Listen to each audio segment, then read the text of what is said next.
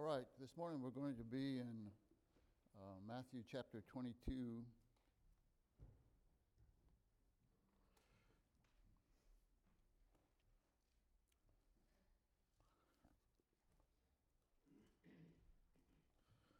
I appreciate the psalm that was read this morning.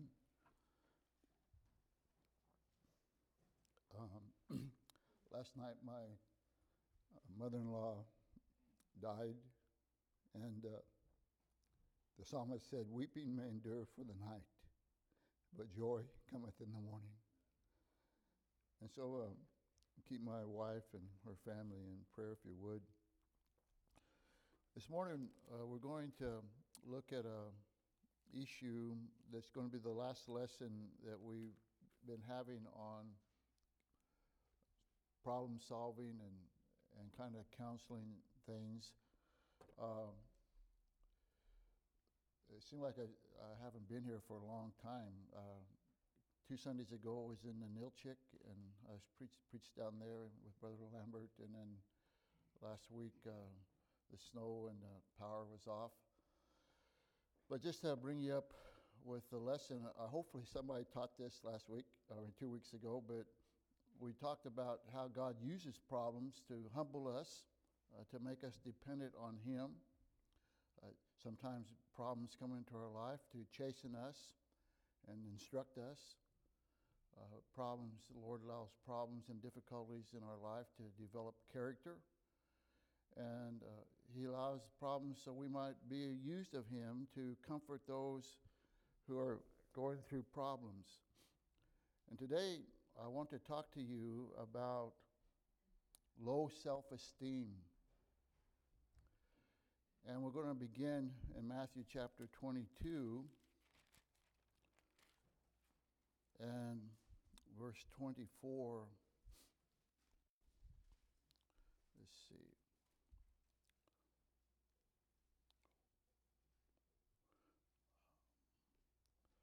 I don't know if I want to read all that. Let's just begin in verse 35. Then one of them, which was a lawyer, asked him a question, tempting him, saying, "Master, which is the great commandment in the law?" And Jesus said to him, "Thou shalt love the Lord thy God with all thine heart, and with all thy soul, and with all thy mind. This is the first and great commandment. And the second is like unto it, Thou shalt love thy neighbor as thyself. On these 2 commandments hang all the law and the prophets." If anything has muddied the waters and hindered God's people in dealing with their problems, is this idea and this false teaching concerning self-esteem. The vast majority of counselors today say the cause of man's problem is a problem of low self-esteem. Oprah Winfrey, who is the great counselor for America, says the lack of self-esteem is the root of all the problems in the world. So there you have it. Dr. James Dobson wrote a book on the family called Hide and Seek, and in it he says the matter of personal worth is not only the concern of those who lack it. In a real sense, the health of an entire society depends on the ease of which the individual members gain personal acceptance. Thus, whenever the keys to self-esteem are seemingly out of reach for a large percentage of the people, as in the 21st century America, then widespread mental illness, neuroticism, hatred, alcoholism, drug abuse, violence, and social disorder will certainly occur. And so the problem with America, according to Dobson today, is they have low self-esteem. And I want to be clear what my position is. I believe that the root problems we face today is a failure to develop a biblical self-image of who you are. I do not believe in order to be happy, well-adjusted, and capable of loving others that you must love, accept, forgive, and feel good about yourself. If you do any reading at all in this area, you'll find that both in secular counseling and so-called Christian counseling, that self-esteem, self-acceptance, self-image are all key topics. But the fact is, if you assume the Rogerian counseling theory to be true, that is, that you must love and accept yourself before you can love and accept others, that accepting yourself and forgiving yourself is a must for a happy, successful life, then you will respond to others in a way that will only compound their issues. If we're going to help people in their problems, we must go to the Bible, obtain a correct appraisal of who we are and what we can be in Christ. And so, why did we start here in Matthew 22, 34 through 40? Because this is where this idea of loving yourself and self-esteem has come from. You'll see there in verse 39, he said, "The second is like unto it, thou shalt love thy neighbor as thyself." And the key to this, in this teaching of self-esteem, is to love your neighbor as yourself. And that has been misrepresented. The idea of self-love, and it's necessary to love yourself to be mentally balanced and be able to live in this world, is a necessity. Self-love is the idea that a person has a positive attitude about himself. He feels good about who he is. And when he thinks about himself, he has a positive emotional response. And wrong reason of this verse is, if a person does not love himself, he cannot love his neighbor, and he ultimately will not be able to love God. Robert Schuller, hope you don't get your theology from Robert Schuller, but Robert Schuller, in his book Self-Image, The New Reformation, said this: "The most serious sin is the one that causes me to say, I am unworthy. I may have no claim to divine sonship if you examine me at my worst. For once a person believes he is an unworthy sinner, it's doubtful if he can really honestly accept the saving grace of God offers in Jesus Christ. And so if he feels bad about himself, he feels like he's an unworthy sinner, then he's not going to reach out to the Lord because of his thinking concerning himself. The thinking is, if he cannot love himself, he'll not be able to love God."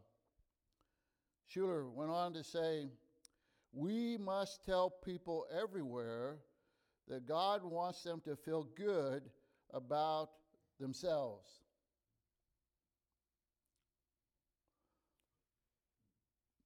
The further he goes on and states, the core of sin, right down where sin is at, where sin springs from, he says the core of sin is a negative self-image.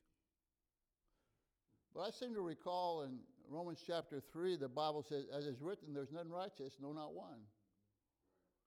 It says, "There's none that understandeth, there's none that seeketh after God. They're all gone out of the way, they're altogether become unprofitable. There's none that doeth good, no, not one." And I wonder what the Apostle Paul would have thought about Schuller's theology. Paul Brownback, in a book called A Danger of Self-Love, tells of a seminary professor teaching at a seminary, actually suggested that Paul might have been better adjusted if he had the advantage of contemporary Christian insight into self-love. Yet one of the greatest men of the Bible, the Apostle Paul, said that Christ Jesus came into the world to save sinners, of whom I am chief. And so this whole idea of self-love and self-esteem, number one, it's wrong in its origin. The origin of this teaching is wrong. The first man to interpret Matthew 22:39 teaches that man should love himself was not a humanist, or was not a theologian, but he was a humanist. His name was Erich Fromm. He didn't believe in God. In the sense of being born again. He wasn't evangelical at all. He was a psychologist that was a humanist.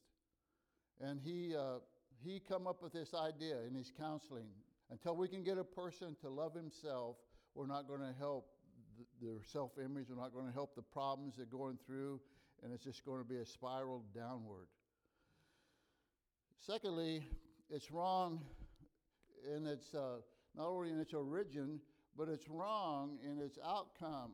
This teaching of loving yourself, it's wrong in its outcome. The promotion of self-love and self-esteem has failed to make individuals or society any better. Is our society any better? I think we're worse off now than we were, particularly in the middle of the last century. And I'll give you some statistics. And we'll get to Bible here pretty quick. The teaching of self-esteem has failed. This is Charles Krafthammer. He said the teaching of self-esteem has failed to promote higher achievement in the classroom. He wrote this article called Education, Doing Bad and Feeling Good. In a recent study, a standardized math test was given to teenagers from 6 different nations. Besides the math questions, the test asked the youngsters to respond yes or no to the question, do you think you're good at mathematics?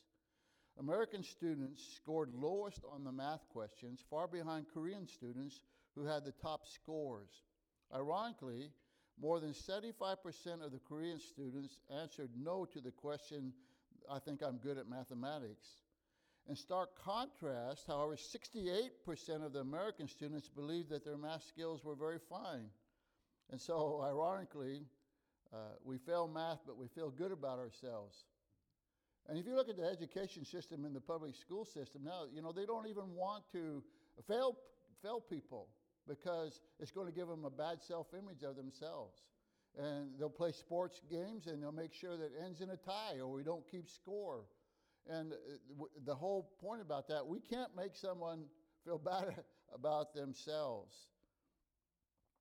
Morally, the teaching of self-esteem has not changed our country.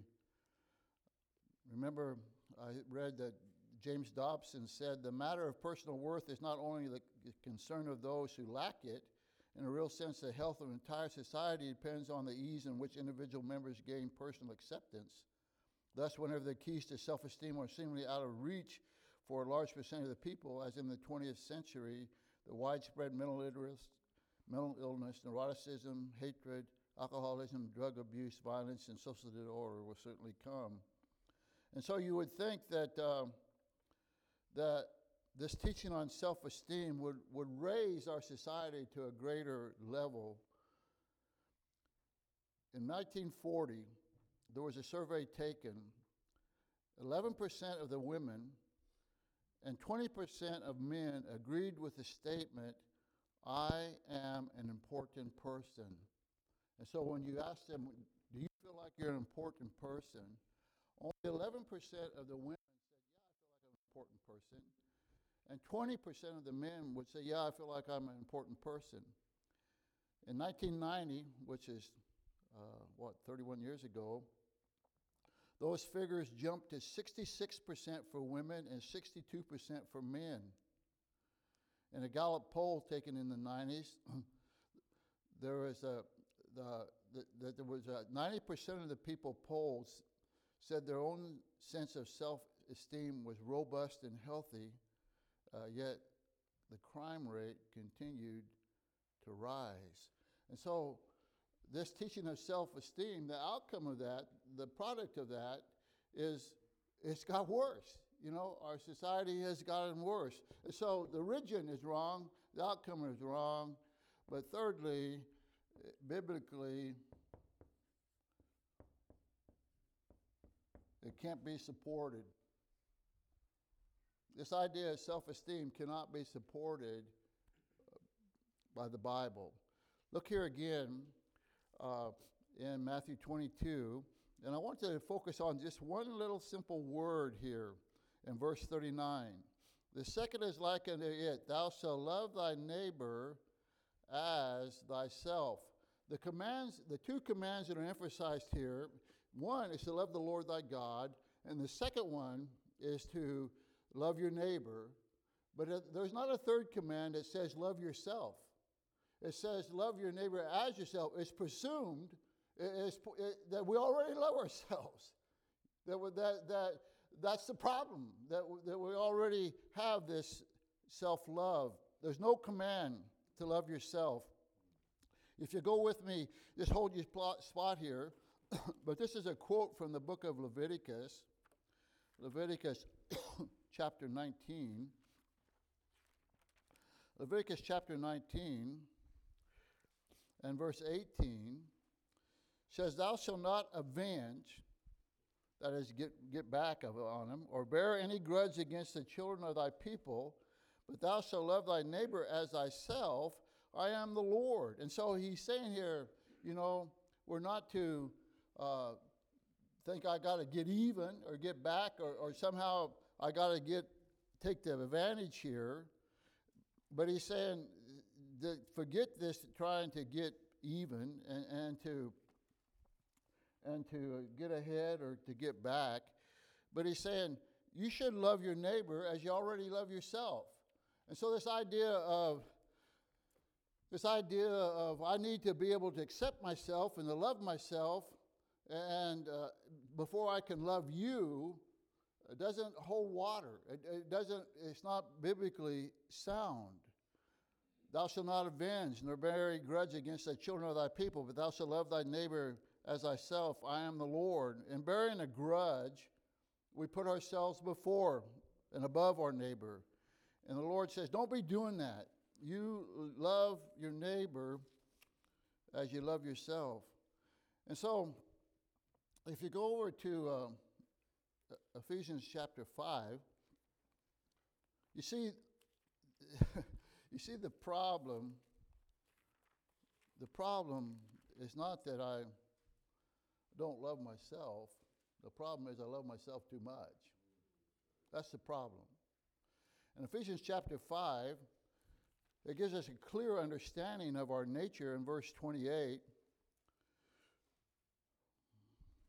It says, so ought men, it's talking about husband and wives relationship and family relationships here. And he says, so ought men to love their wives as their own bodies. He that loveth his wife loveth himself. And then note this word. No man ever yet hated his own flesh, but nourisheth it and cherisheth it, even as the Lord the church. And so he says you need to love your wife as Christ loved the church, but then he made a clear statement. Nobody in this world goes around hating himself. That it's not normal. And the sign really, if you go over to 2 Timothy, some pretty strong words here in 2 Timothy chapter 3. We're going to be turning more than usual this morning.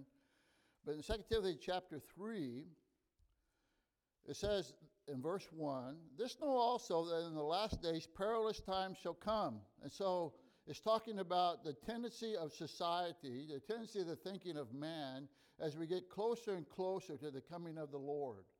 And if my thinking is right, we're closer to the coming of the Lord today than we were yesterday, right? And so there's some traits. And here's what it says. When these perilous times shall come. For men shall be lovers of their own selves, covetous, boasters, proud, blasphemers, disobedient to parents, unthankful, unholy, without natural affection, truce breakers, false accusers, incontinent, fierce, despisers of God, despisers of those that are good, traitors, heady, high-minded, lovers of pleasure more than lovers of God. And so the very first thing it says concerning perilous times is that men are going to love themselves. That one of the things that we should recognize as Christians, as we look at this world, is that people have a robust self-esteem, that they love themselves. That's not a sign, a good thing, but it's a bad thing. And then they're lovers of pleasure more than lovers of God. What pleases me? What pleasures me? What's important in this life is me being happy. And that's where we're at today. And you may be wondering, well, why here in a Baptist church as well? And Doctor, we're talking about this because it creeps into our thinking.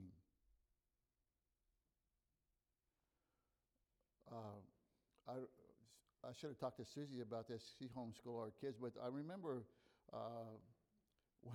when my kids were really little and when they were in homeschool, there was some curriculum we got where they sung some kind of song, lick-a-lacka, something.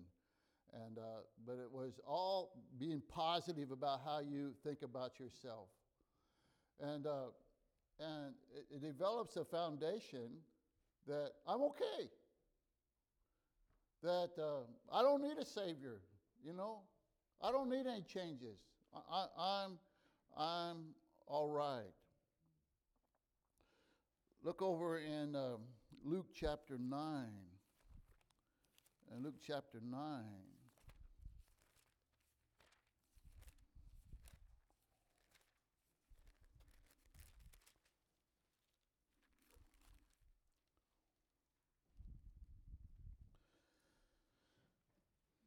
And look at verse 23. And he said unto them all, if any man will come after me, let him deny himself and take up his cross daily and follow me. And so he calls upon us, if we're going to be a disciple, we need to deny ourselves. The most important thing is not, you see, when we get through with all this, I hope you come to see this basic and vital point. It's not about you. It's not about you. Never has been about you. And he says we need to deny ourselves. And then when it says take up your cross and follow me, take up your cross and take up his cross daily and follow me. This idea about the cross has been distorted over time also.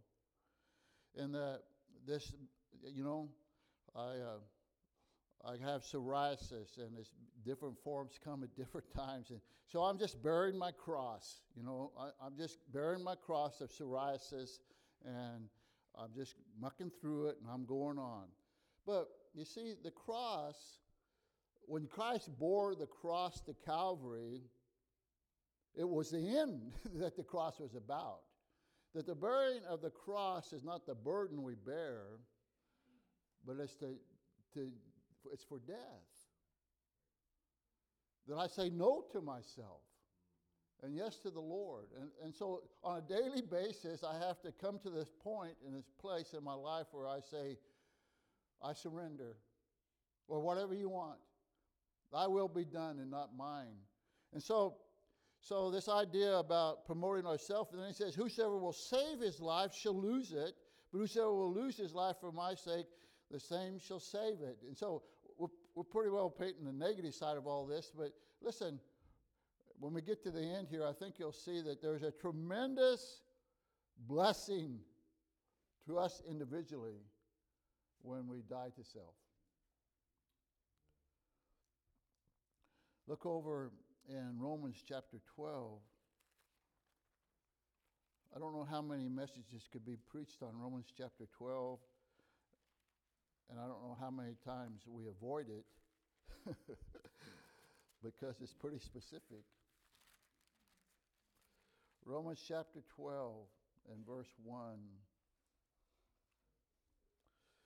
I beseech you therefore, brethren, by the mercies of God, that you present your bodies a living sacrifice, wholly acceptable to God, which is your reasonable service. And be not conformed to this world, But be ye transformed and renew your mind, that ye may prove or test or what is that good, acceptable, and perfect will of God. For I say, through the grace given to me, to every man that is among you, not to think of himself more highly than he ought to think, but to think soberly, according as God has dealt to every man the measure of faith. Remember that Paul said, it's by the grace of God I am what I am. And he warns us of thinking too highly of ourselves. You know, the Pack Road Baptist Church just wouldn't survive without me. That they can't do without me. That my job can't do without me. Well, the last time I checked, the earth still revolves around the sun, and it's not revolving around me.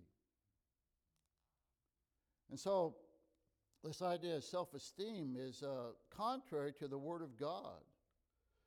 Look over in 1 Corinthians chapter 15. In 1 Corinthians chapter 15 and verse 10. Excuse me.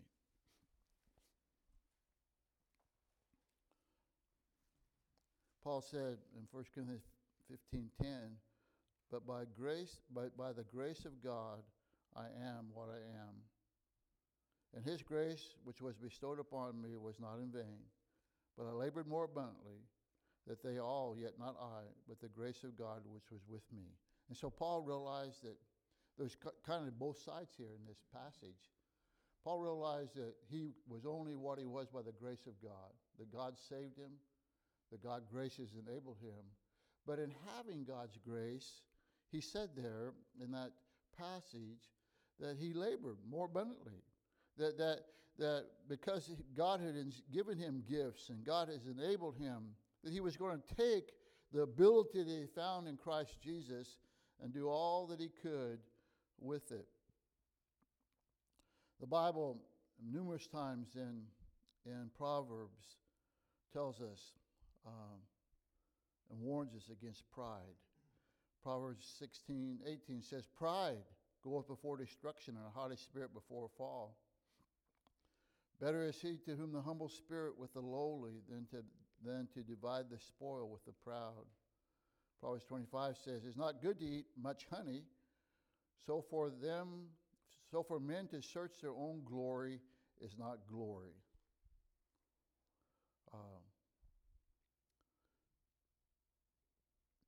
I won't get into football and scoring touchdowns here. Proverbs 26:12. Seest thou a man wise in his own conceit? There is more hope of a fool than of him. Galatians says, for if a man think himself to be something, when he is nothing, he deceiveth himself. Look over in Philippians.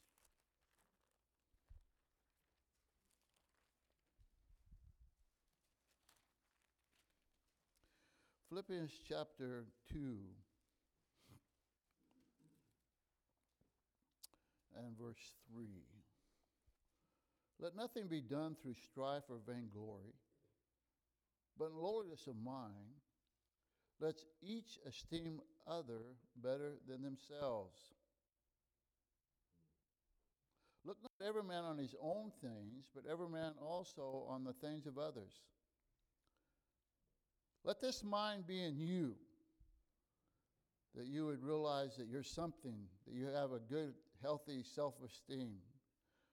Well, I don't think that's what it's saying. Let this mind be in you, which is also in Christ Jesus, who being in the form of God, I mean, he's his very person, thought it not robbery to be equal with God. He didn't have to seize or hang on to the fact that he was in equality with God, that he's part of the Godhead. Here, Christ as very God upon the earth, equal with God, made himself of no reputation, and took upon him the form of a servant, and was made in the likeness of men. And being found in the fashion as a man, he humbled himself and became obedient unto death, even the death of the cross. No place there for self-esteem. None. And so, why are we so concerned about promotion of self-esteem? Because, as I said, this thinking has crept into our churches. Number one, why should we be concerned? Well, it's going to affect how we deal with people in evangelism. While Schuller says the core of sin is a negative self-image, the Bible tells us that pride entered into the garden and the fall of man came about from it. And so we always say, until a man can see himself as a sinner, he's not ready to be saved. And that's absolutely true. Until a man understands that he's fallen far short of the glory of God, that the standard is not my comparing myself with you, because those that compare themselves among themselves are not wise. We have to understand what the standard is. What's the standard? Well, it's the holiness of God. It's Christ's imputed righteousness unto us. So it's going to affect evangelism. It's going to affect our service.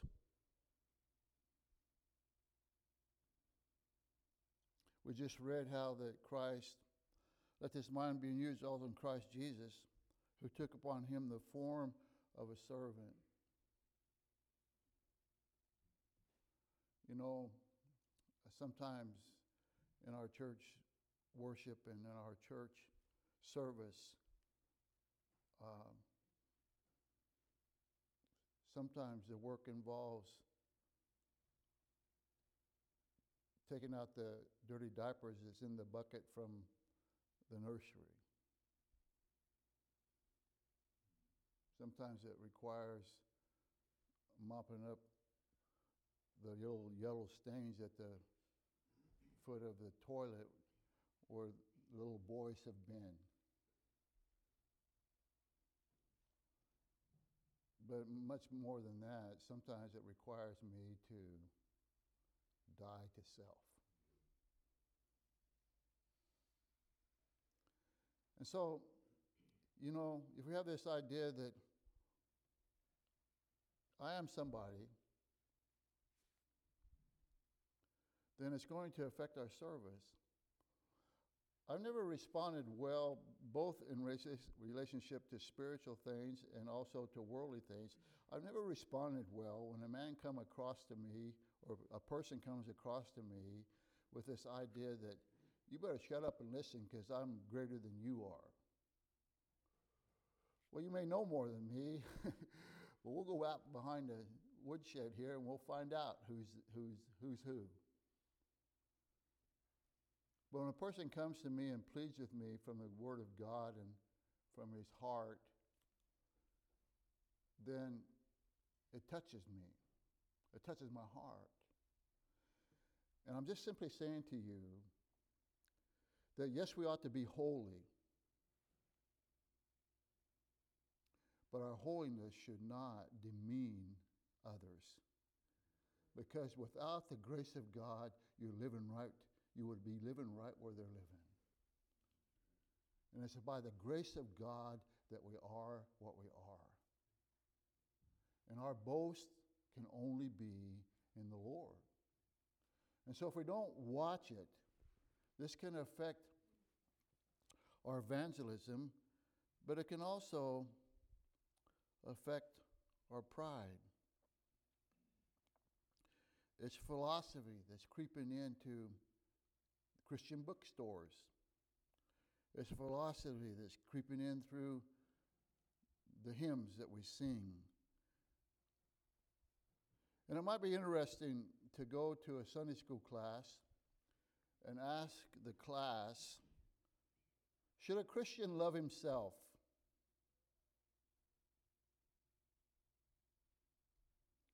The answer might be very different from Christians long ago.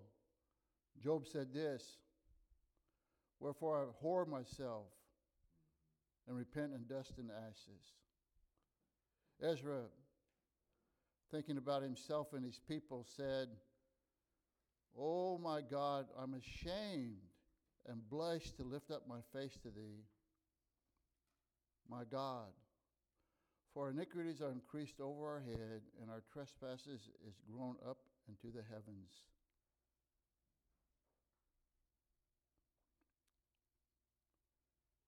I'm still proud to be an American, maybe not as proud as I used to be. But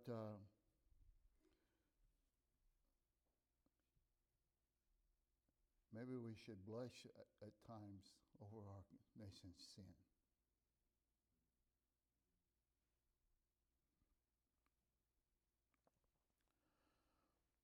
Back in the early 1700s, mid 1700s, there was a man by the name of David Brainerd who was a missionary to the American Indians, and he died very, very young. He wrote in his diary in November of 1742, he said, I had still a sense of my great vileness and endeavored as much as I could to keep alone. Oh, what a nothing, what dust and ashes I am. And then on January in the next year, he says, I scarce ever felt myself so unfit to exist as now. I saw I was not worthy of a place among the Indians where I am going. If God permits, though I should be ashamed to look them in the face, and much more to have any respect shown me from them, I appear to myself a creature fit for nothing, neither heaven or earth. Yet in the preface of the book about his life, Jonathan Edwards says that the years of Brainerd were the most successful of his life in this 1940s in his mission work among the Indians. And Jonathan Edwards says that David Brainerd's life was most worthy of imitation. I want you to turn. What is that songbook? Or what is that where it says, "Alas, what is the alas, did my Savior bleed and did my sovereign die?" What's the name of that song? At the cross.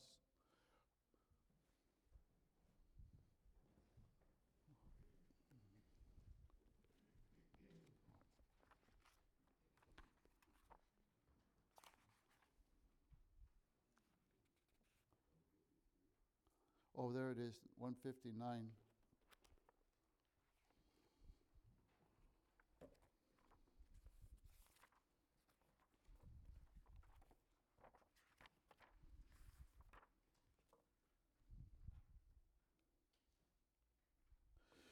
Look at the first verse of hymn 159 from Isaac Watts. At last, and did my Savior bleed, and did my sovereign die? Would he devote that sacred head for sinners such as I? Do you know that Isaac Watts never wrote that line? What Isaac Watts wrote was this: Alas, did my Savior bleed, and did my sovereign die? Would he devote that sacred head for such a worm as I? I'm telling you, the self-esteem is creeping in to churches. And until a man sees himself as God sees him, he'll be of no worth.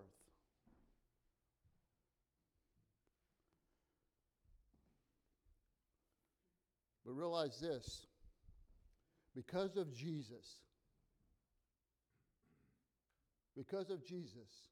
I'm a child of the King. Because of Jesus, I'm an heir and joint heir with Christ. Because of Jesus, I can do all things through Christ, which strengthens me. Look over in Revelation chapter 5.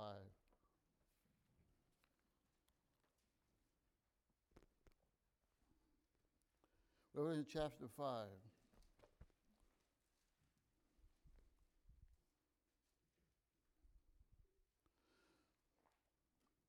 I saw in the right hand, what appears here is the seal, or the book, the scroll. I saw in the right hand of him that sat on the throne a book written within and on the backside sealed with 7 seals. And I saw a strong angel proclaiming with a loud voice, "Who is worthy to open the book and to loose the seals thereof?" And actually, to try to kind of break it down, this book kind of represents the title deed of all creation. Who is worthy to claim it? Who's worthy to open it? And an angel with a very strong voice, a loud voice, seemingly being able to go across the world. And no man in heaven, nor on earth, neither under the earth, was able to open the book, neither to look thereon. And so as the angel sent out the invitation, who is worthy to come and open the book, no one was able to claim this title deed. And John wept much. He understood the hopelessness. He understood the despair. No one could claim the book, because no man was found worthy to open and to read the book, neither to look thereon. And one of the elders said unto me, "Weep not. Behold, the Lion of the tribe of Judah, the Root of David, hath prevailed to open the book and to loose the 7 seals thereof." And I beheld, and lo, in the midst of the throne of the 4 beasts, in the midst of the elders, stood a lamb that had been slain, having 7 horns and 7 eyes, which are 7 spirits of God sent forth into the earth. And he came and took the book out of the right hand of him that sat upon the throne.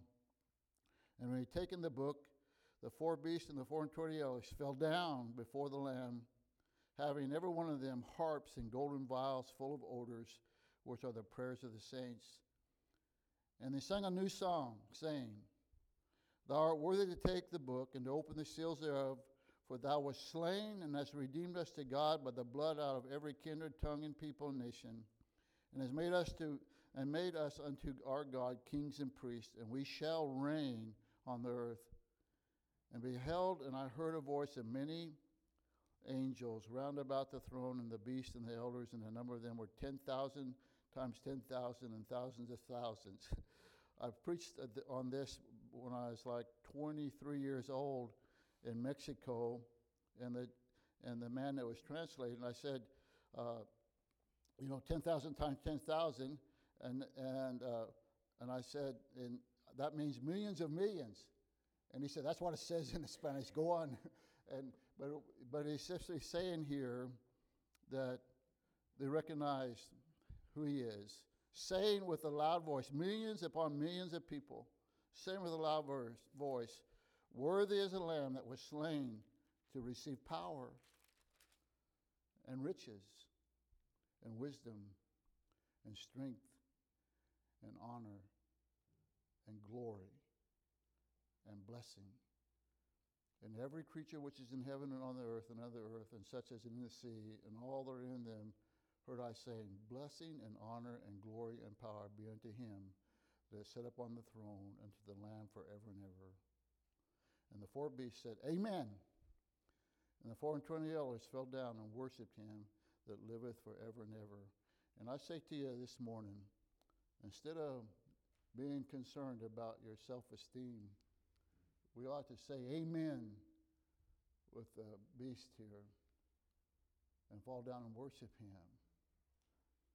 And that my worth is found in my relationship with my Savior. And so let's not get caught up in this.